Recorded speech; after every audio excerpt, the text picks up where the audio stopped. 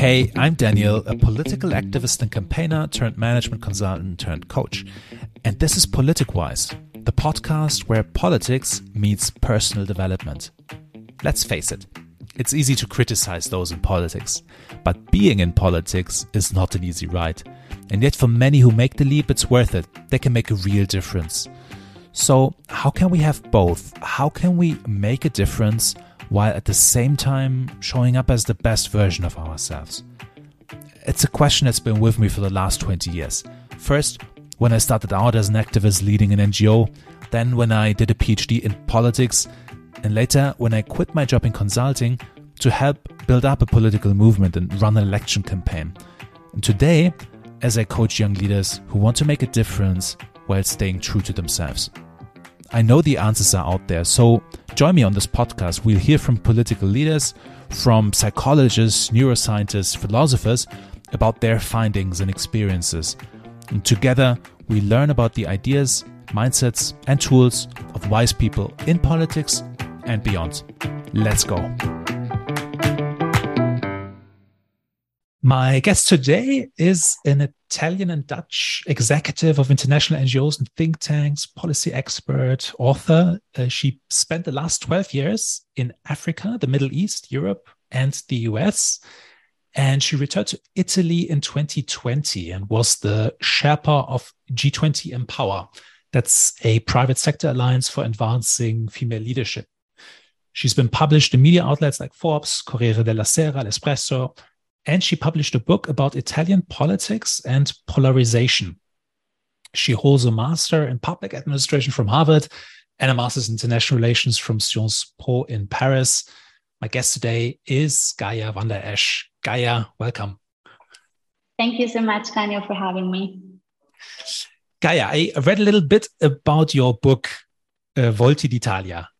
And my Italian, I guess, is too bad to have read it in full. But what I understood is that you drove across your home country, Italy, with a Fiat 600. Now, that's a small and I guess also old car.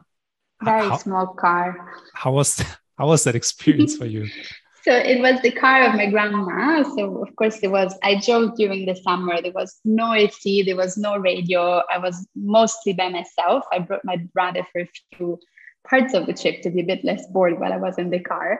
So it was a lot of driving. It was very hot, but it was, I think, one of the most fascinating trips I've done in my life because as you mentioned, I left Italy when I was 20 and I worked abroad, I studied abroad, and I really wanted to return to my home country to contribute and to work on Italian politics and policy and try and fix things in Italy. But I wanted to reconnect with my country before doing that. And when you live so far away, you always feel a bit disconnected. You feel you don't have a grasp of, how people feel, what people are thinking. You just read the newspapers. You don't see the real country. And so this was the purpose of the trip, was really to go around across all the regions of Italy and speak with just normal people like me, like you, like anyone listening to us, and see what they think and what they feel about Italy, about politics, about society, about, the multiple crises we've been living as a country and as Europe, as the world, and how is it that we can change things. So it was a very, very enriching trip where I met lots of impressive people. And I guess very different people, different regions of a quite diverse country. What stood out to you from that? What are the highlights for you? So the highlights, I mean, there are many, of course. I think one thing that stood out is how frustrated people are with politics. I think we know that. The data says that. The fact that so few people vote compared to historical voting percentages in Italy and beyond tell us, but seeing it in the eyes of people, I think, is very different. People really are disenchanted and disillusioned with politics. They don't think it's a solution to anything. They think it's just people that are positioned for their own interests. It's people that you shouldn't trust. It's people that are not looking after the common good. It's just people that are looking after their personal preference or interest.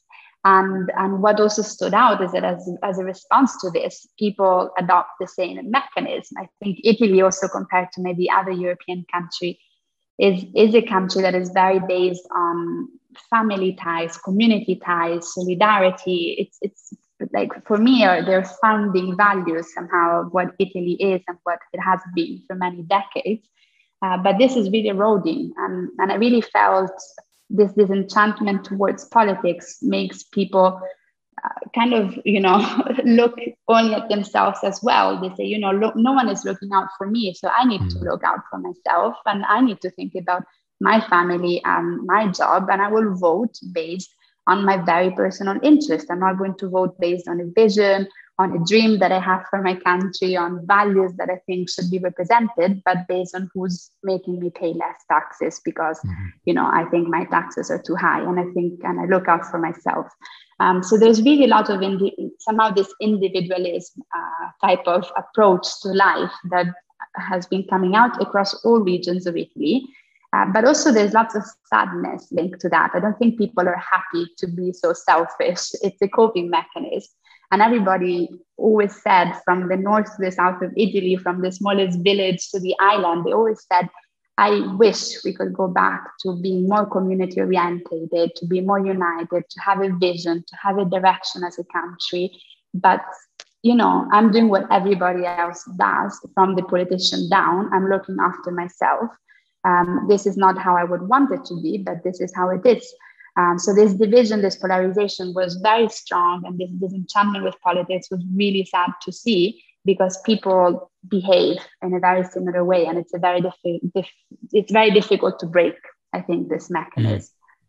Yeah, and at the same time encouraging, right, to hear that there is this satisfaction, this individualistic turn, but at the same time the wish to have more of a sense of community, perhaps, that could be expressed into doing things together in terms of the city or the nation, and through politics. Definitely. And I'm an optimist. I think that also, if someone that is listening wants to read the book, it's only in Italian, unfortunately, they will see I'm an optimist. And what comes out is fun and an optimistic perspective on Italy and how is it that we can change. And this is exactly what you're saying, is exactly my point, is the fact that people long to have more community, long to see things changing, are afraid to leave a very dysfunctional country to their children or their grandchildren, the next generation, could be such a big drive for change.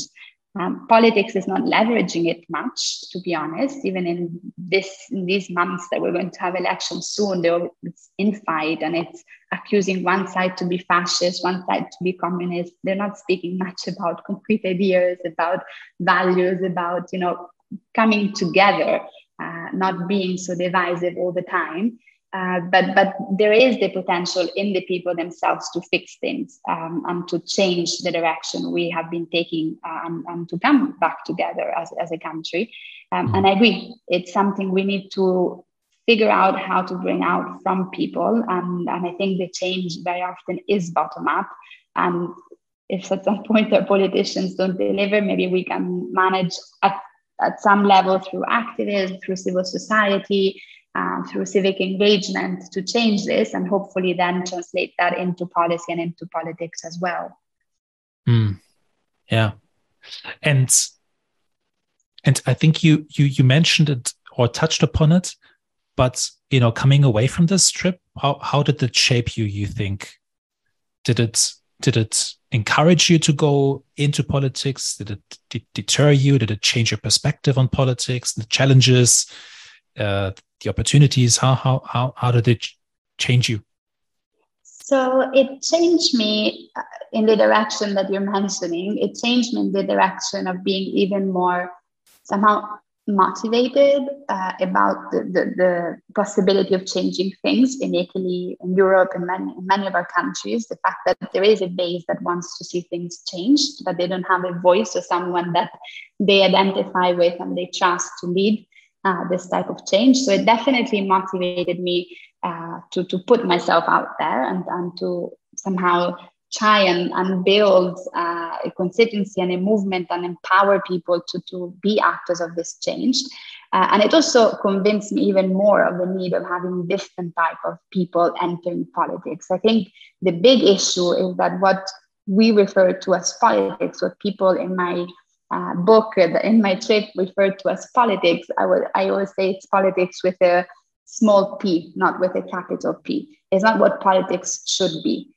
So there's a big disenchantment with what politics is, but politics should be something different. And I am someone that believes so strongly into the fact that politics is finally where a lot of decisions are made and where a lot of change can happen if you have the right people, the right competence, the right vision, and also the right pragmatism to work together and fix problems and really put the common interest first rather than your own seat or your own problem or your own interest. And this trip really convinced me of the fact that we need to rethink and provide a different image of what politics could be. It's very difficult to do, but if no one enters the political arena from outside the current political arena, the model is never going to change. So I think I really definitely came out motivated and convinced that we need to have people that have the courage to disrupt the current political system and create a different vision for what politics should be in all of our countries. Yeah. And you mentioned change and different politics. What is it that you want to change, or what is the change you're looking to make? Is there something specific, a topic of yours, and perhaps even more importantly, like how? What's your theory of change? How to go about it, and how to change it? Yeah. So I think every person is driven probably by something a bit different. I'm very triggered by injustice, by unfairness. It's something that I notice also in my private life. I always get very upset when I see something, even on the street, that I find unjust or unfair. I can't shut up. And that has always been my character since I was a small kid. I used to go to the mayor's office and complain about all sorts of weird kids' preoccupations, like people were feeding, bread to the ducks and to the swans, and it's not healthy, or scooters were driving too fast and it was dangerous for us kids while we were playing in the streets. But I always spoke up of what I thought was not right or not fair or not the right thing to do. And I think this, to me, is my driver. I've done different type of jobs, as you've mentioned. I worked in the humanitarian field for many years. I worked in several African countries. I was many years in the Middle East working on Syria and on Iraq. And that's a way of helping people, of empowering people, and of fixing this type of injustice that we see in our world. I work with think tanks to try and drive policy and decision-making based on evidence and based on analysis to make sure that who is in the driving seat takes the right decision to fix this social injustice that we're facing across the world. And I've been lately working with the G20, as you mentioned, which is a very different type of job because it's much more within the government and it's within the mechanism, not outside of the mechanism advocating towards governments, but it's within the government itself and really trying to change things also through that.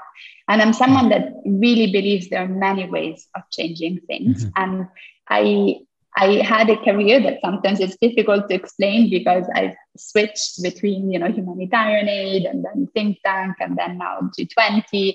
I'm probably now starting a new position. I will be a managing director of a big foundation. So I'm shifting in different directions, and I'm someone that definitely at some point wants to go into real politics and have an actual political decision-making executive role within a government in Italy or at the European level. But I think there are many ways of fixing things when you speak about the how. And it's different perspectives that are still working on the same issues of social equity, of inclusion, of justice and human rights and dignity for people. So these are really for me the basics that we're looking at and that unfortunately we still don't have in our world, right? If all these basic requirements would be met for everybody, be it in Italy, be it in Europe, be it for Italians or for migrants in Italy, be it for people right now in Ukraine or in the Middle East or in many forgotten crises across Africa. If we would all have these basic rights respected, we could think about other many priorities that we have on the table. But unfortunately, we are far from being at that stage. There's still horrible abuses and horrible disparities that we're all victims of. And it's important to work on that. And one thing just on this I want to say is that I also had this feedback from the people I talked to in Italy. They don't care, I would say, so much about one party or another party or about very specific values or visions. What they care about, what they want, is simply to be okay in their situation, feel safe in their own country, feel that there are opportunities for themselves, for their children, for the future generations, feel that the nature and the places where they live in are taken care of. So what people want, I don't find it so complicated. I think it's very basic in a positive sense. And that's where we need to start from, because we're not doing that. We're looking at all other sets of interest and power dynamics. That is not what people care or should care about, because that's not what changes their lives, really. Yeah. You're speaking to something that I think progressives have traditionally done really badly, is that it's like policy wonks, right? Like talking about these individual and on the technical side, the policies, and trying to convince with that and trying to speak with citizens about that who might not have the time to be the policy wonks. But underneath every policy, there are things that are important to people, like values. And those might be different. You already spoke to things that are important to you, right? Like equity, justice. And progressives have been really bad at showing the links between the values underlying those policies. And so that really, that's a really interesting perspective to start with that, actually. I really think so. And I think that's why, let's say, center-left parties really struggle to speak and to keep the vote of people, because they go the very technical route. I'm a technical profile. I'm a policy as well. But because I have the luxury of being one, right? I had the top education for it. I have time in my jobs to do it. I'm paid to do it. Like 99.9% of the population is not looking at that.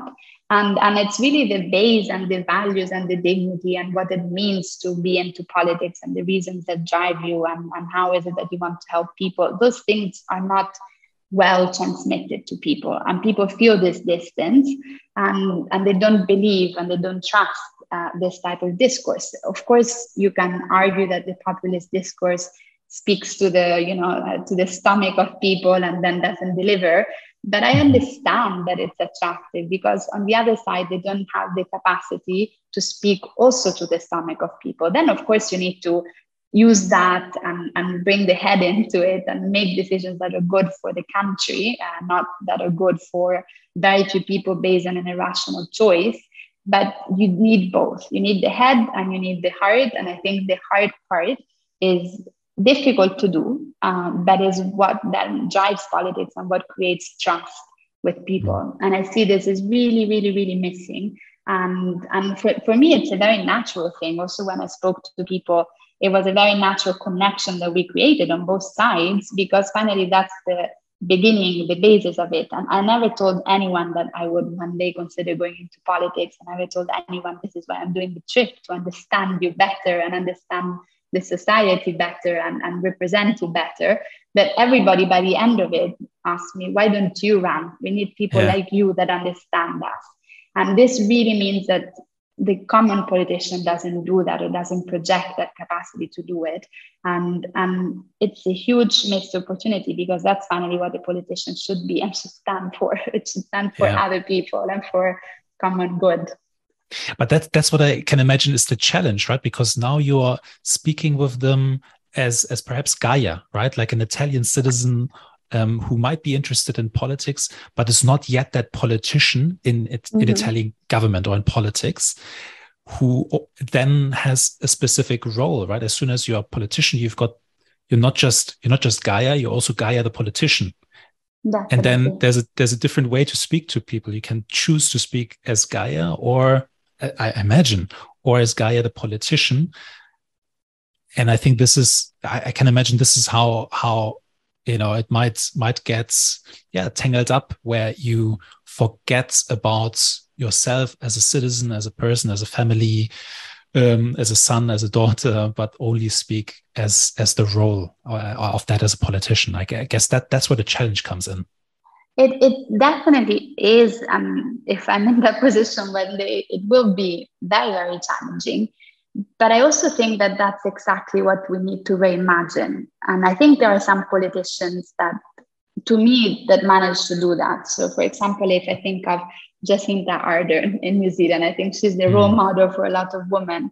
But to me, she really manages to embed values and an approach to politics, and also a connection between her life as a mother, as a wife, as a daughter, as a sister, whatever role she has, with her political figure. And that creates a very strong capacity to connect. That is not a fake capacity. That's where the real connection capacity happens. Because you're a daughter, because you're a citizen, because you're a mother, you understand certain issues. And I think that's exactly what we need to reimagine. I think the values and the skills that are often identified with a politician holding a certain role, but also with leadership in general, are very male-dominated values and skills, I would say, because it's a world that has been created mainly by men, both in the private sector, but also, of course, in government. They're very focused on, who's most competitive, who's most, assertive, who's looking or advancing in a most efficient way a specific interest, who's getting there first. Those are the values, and also somehow lack of humanity that we've embedded into the dominant leadership model. And I think we see the limits of that. We see where the world stands today. We see what's happening with Ukraine, with the war, with wars all over the world. We see what's happening with climate change. It's a type of leadership that is not looking at fixing really our global challenges, at preventing conflict. It's a leadership that often accelerates because they look at short-term interests, because they look at competition rather than collaboration at the global level.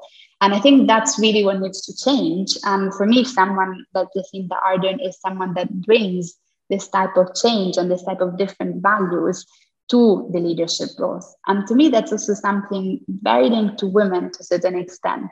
I've heard so many times someone telling a girl or a woman, also in work and job context, I've had executive roles very young, but I've heard many times people saying, you're too sensitive, you're too empathic, as if that's a negative thing. For me, that's a very positive thing. The problem is that you are too insensitive and you're not empathic enough. And that's what we need to change. Like, politics should start with empathy, with capacity to understand people, and leadership should start with that. And we really need to rethink this model of leadership. And this is why I hope that if a day I will have a position where I am a minister or I have that type of role, I'll at least try not to forget this and to really work in bringing together me, Gaia, as Gaia and as a citizen, as whatever role I'm going to have, with my role as a politician, because I think that's where we can make a difference.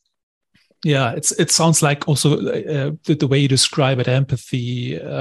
It sounds like an integrated model, right? You're integrating the different parts of you and bringing, not separating it and just bringing one part of you to the outside, to the public, but more of yourself. Reading up a little bit on. And I had a guest, one of my first guests, James Weinberg. He studies emotions and stress of politicians. And part of the stress for a politician comes from having to juggle these different roles, right? And I can imagine if you're okay with integrating them and bringing more of yourself and not having to decide between one or the other, it also makes your life easier as a politician. No? That's what I would think. And I've had that experience, not as a politician, but as an executive. I've been in positions where I had to manage 1,000 staff, where I was under a lot of stress, where there was my job role and then my personal priorities and needs. And I mean, I've come to this conclusion that we need to rethink the leadership model because of this experience. And I agree. I think that if you're more yourself in whatever position you're in, be it in your private life or in your professional life, and you're also clear and transparent about how these two connect, where your limits or your boundaries are, but also how is it that one strengthens the other, it makes it much easier for you. You're much more at ease wherever you are. It's not easy to do, but I think it's for me, it's a no-brainer. Like, it's the only way of remaining healthy in either environment, because it's really, really hard otherwise to have completely different, disconnected personalities and problems and ways of being, and prioritizing each time. Yeah, it gets complicated. So you've already talked about leadership model and perhaps a female leadership model. I know you're working on that right now. How would you describe that? And you already outlined it a little bit, but how is female leadership or a more female leadership model different from what we have at the moment? I think it's very difficult. And also when I speak with thought leaders and experts about it, it's very difficult to clearly state this is how woman leadership is, this is how male leadership is. Because of course, there's so many cultural norms, there's so many society impact that we have on our lives that it's very difficult to say what's nature and what's culture and to differentiate it clearly, right? It's impossible practically to do that. Generally speaking, there are studies that confirm that women tend to think more long-term compared to men, probably also because of the biological aspect of, procreation that makes us think more instinctively about the children or the next generations.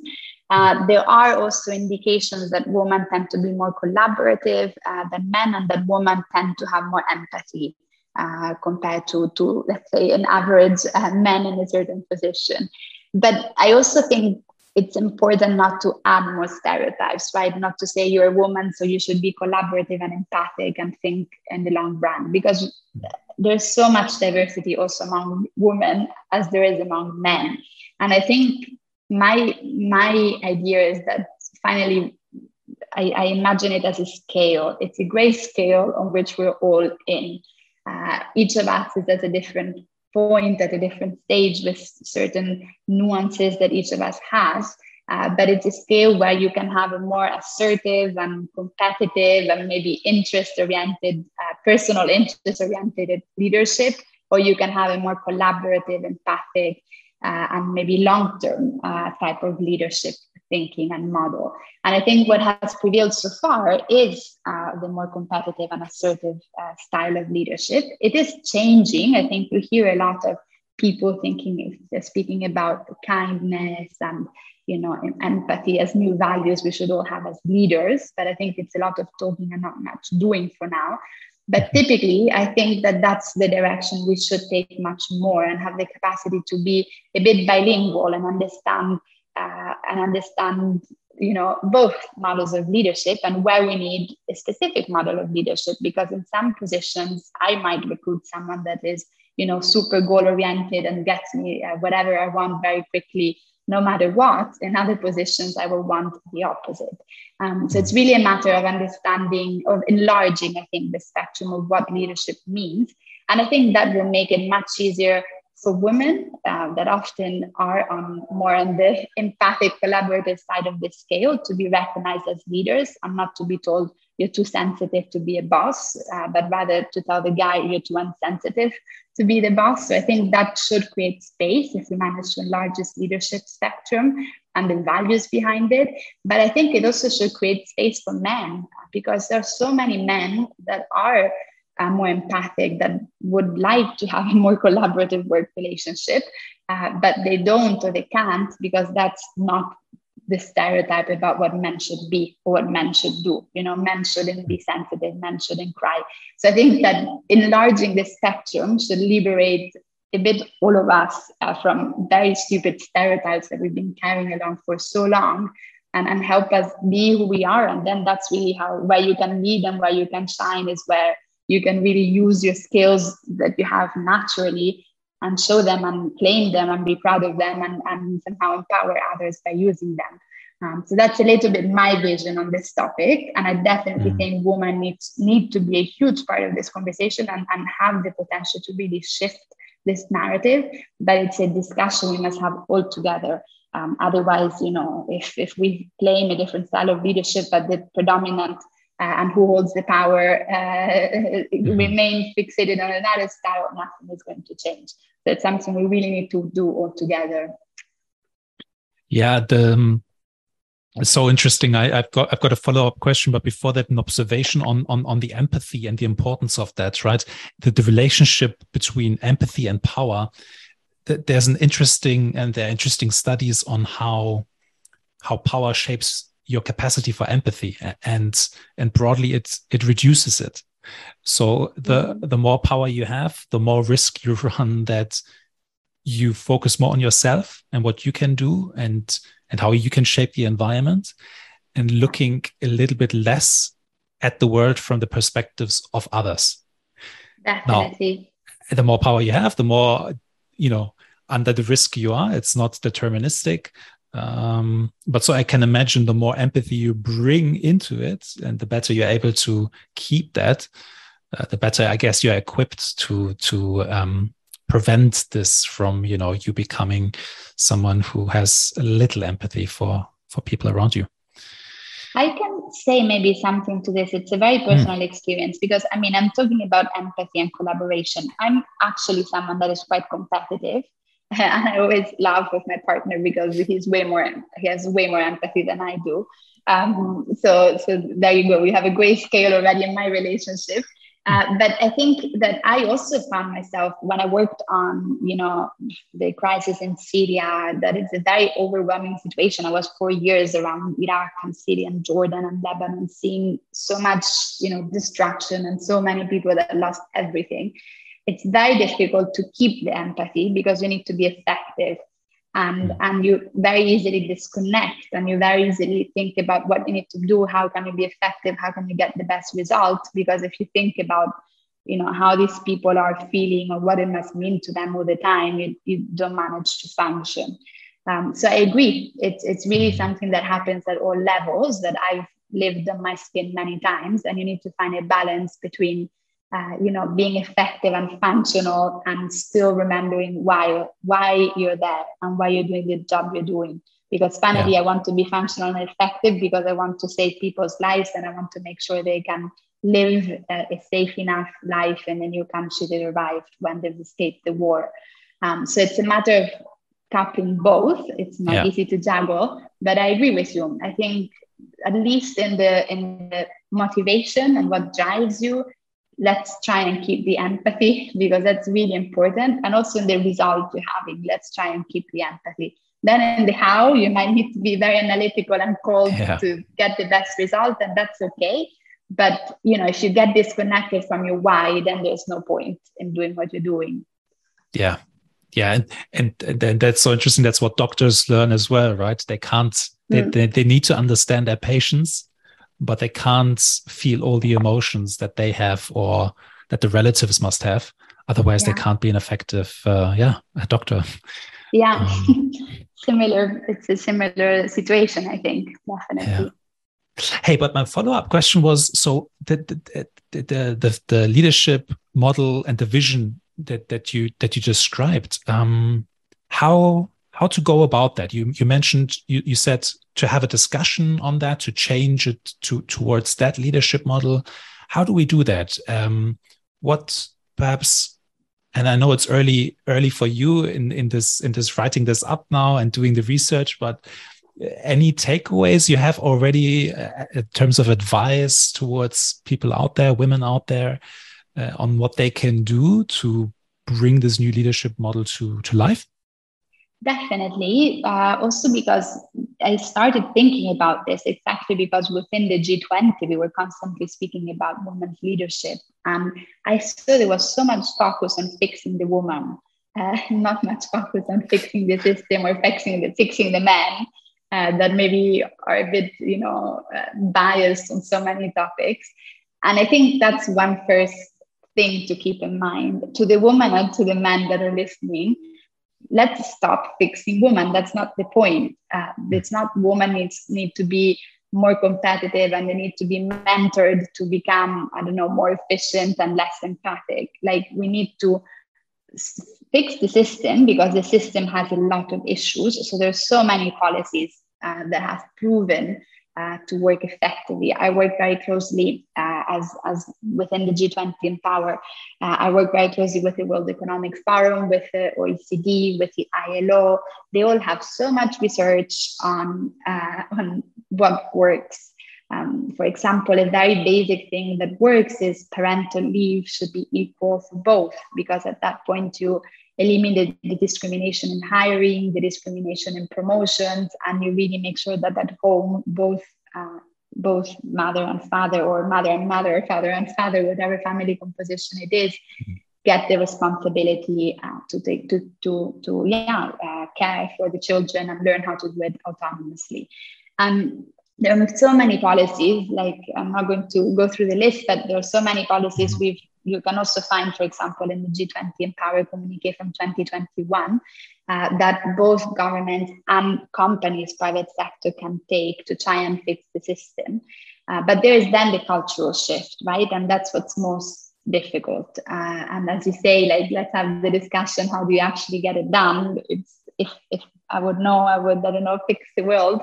But I think it starts with each of us having this discussion. And so it starts with each woman or man that is maybe listening to this to question themselves about their biases. And even women have a lot of biases on gender issues. Like there are studies that show, I love negotiating, so I read a lot about negotiations. And there are studies that show that both women and men tend to lie more when negotiating to a woman, because they think a woman won't call them out while a man would. Because a woman is more kind, so she's not going to call them out, so we can allow ourselves to lie more. And women do this to women as well. So there are lots of biases that I think each of us should question themselves about.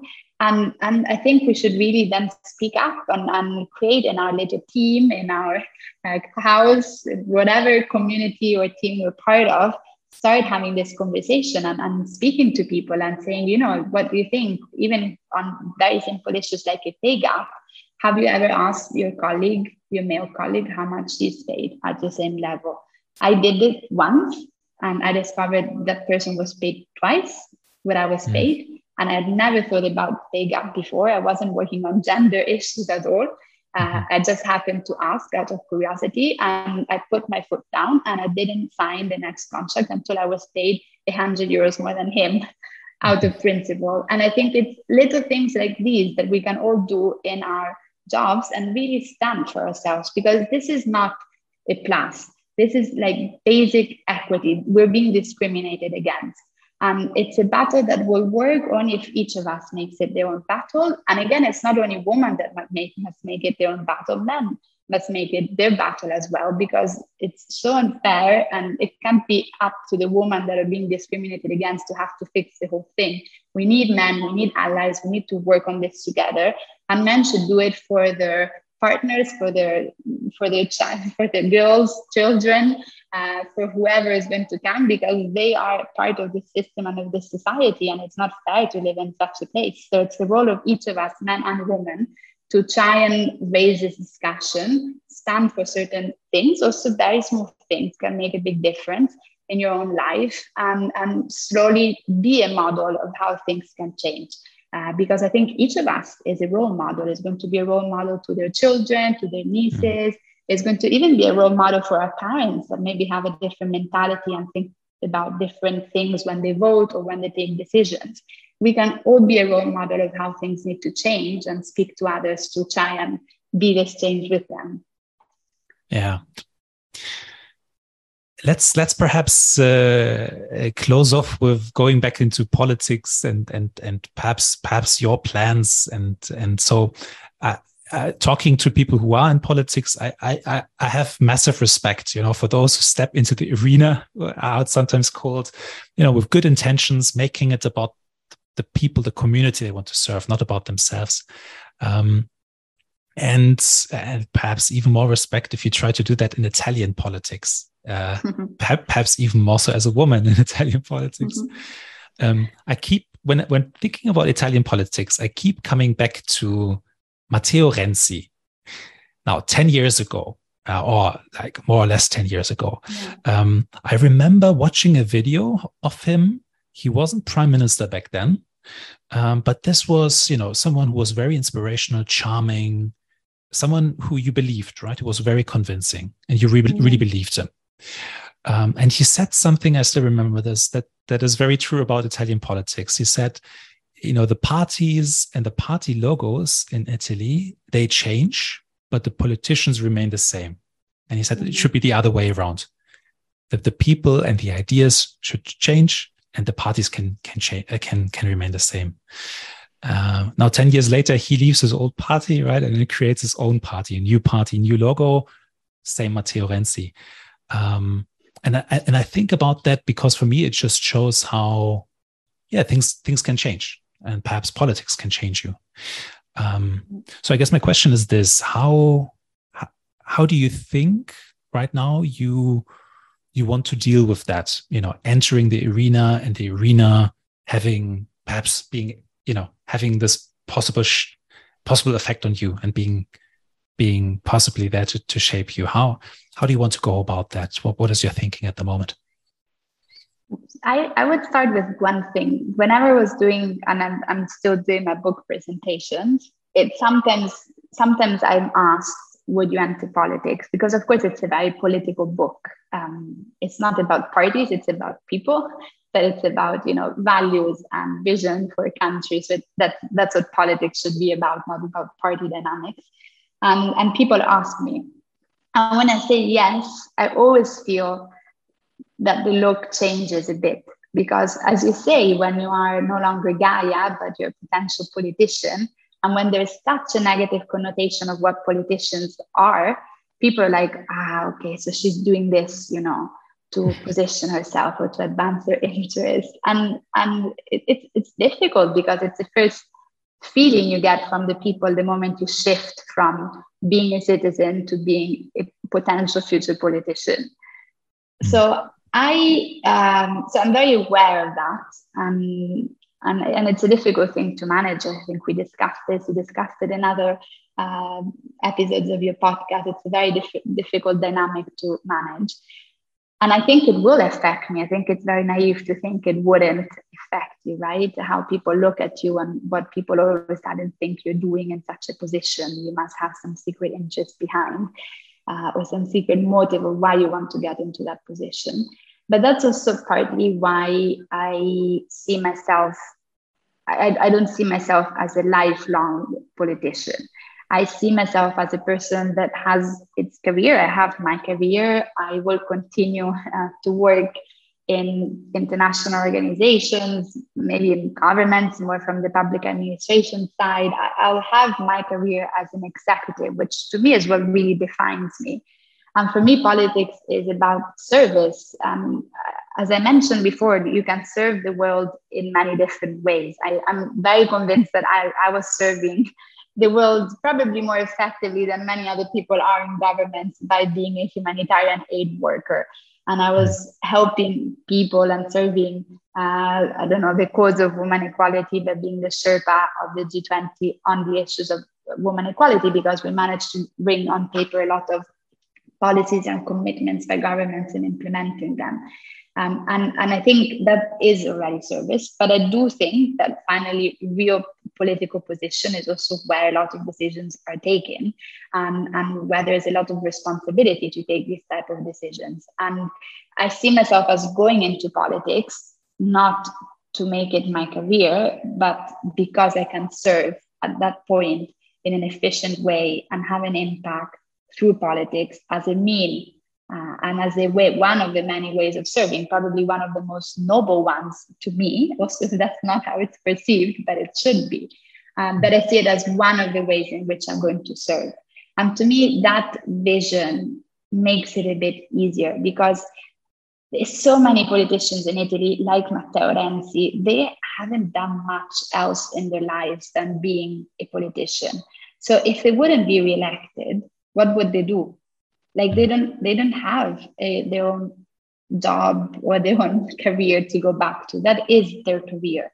And to me, maybe I'm going to change my mind, I will find that to me, that is a point of limitation, because you need to grab and you need to hold onto power as for your own livelihood, for your own survival. Otherwise, you're not going to be anyone. So I'm actually very careful to the fact that I want to be someone and be a citizen and have civic engagement and be an executive as Gaia. And if there's a right opportunity and right moment, I do want to serve, but I want to be able to get out if I need to compromise too much on certain values, on certain principles, or certain things that I'm trying to carry forward.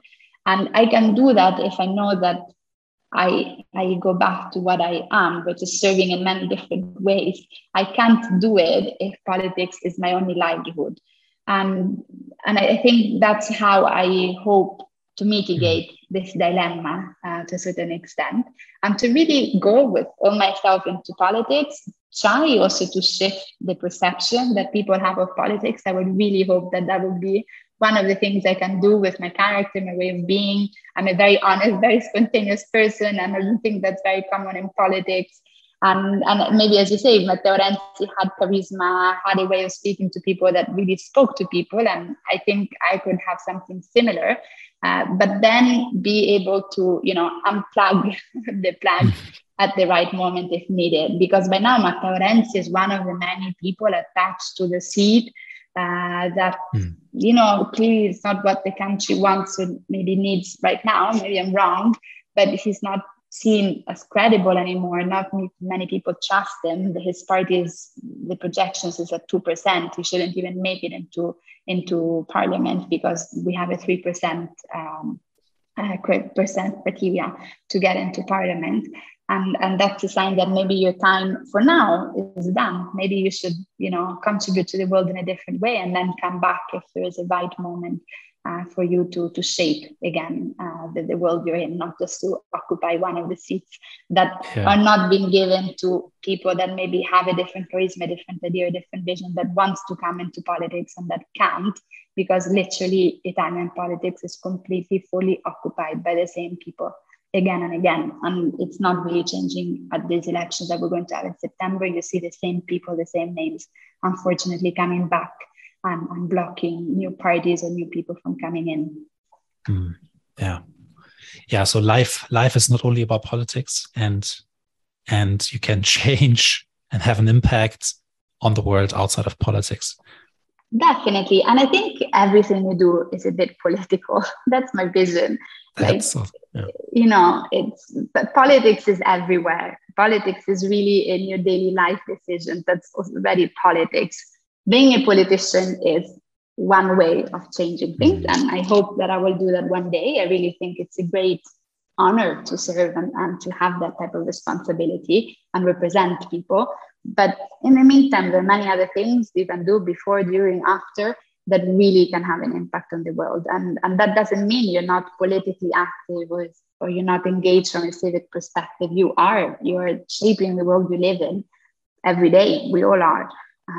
It's just a matter of being aware of it and doing what you can with it. Gaia, thank you so much for taking the time. It was a pleasure talking to you. Wish you all the best in politics and outside of politics. Thank you so much, Daniel, for having me. And I hope there will be some interesting thoughts for who's listening to us. Hey, this is Daniel. Thanks for listening. I hope you liked the episode. Please share it with someone who might find it valuable as well. And if you have a topic you'd like me to cover or a guest I should talk to, let me know. You can find out more on my website. Head over to politicwise.org. Until the next time.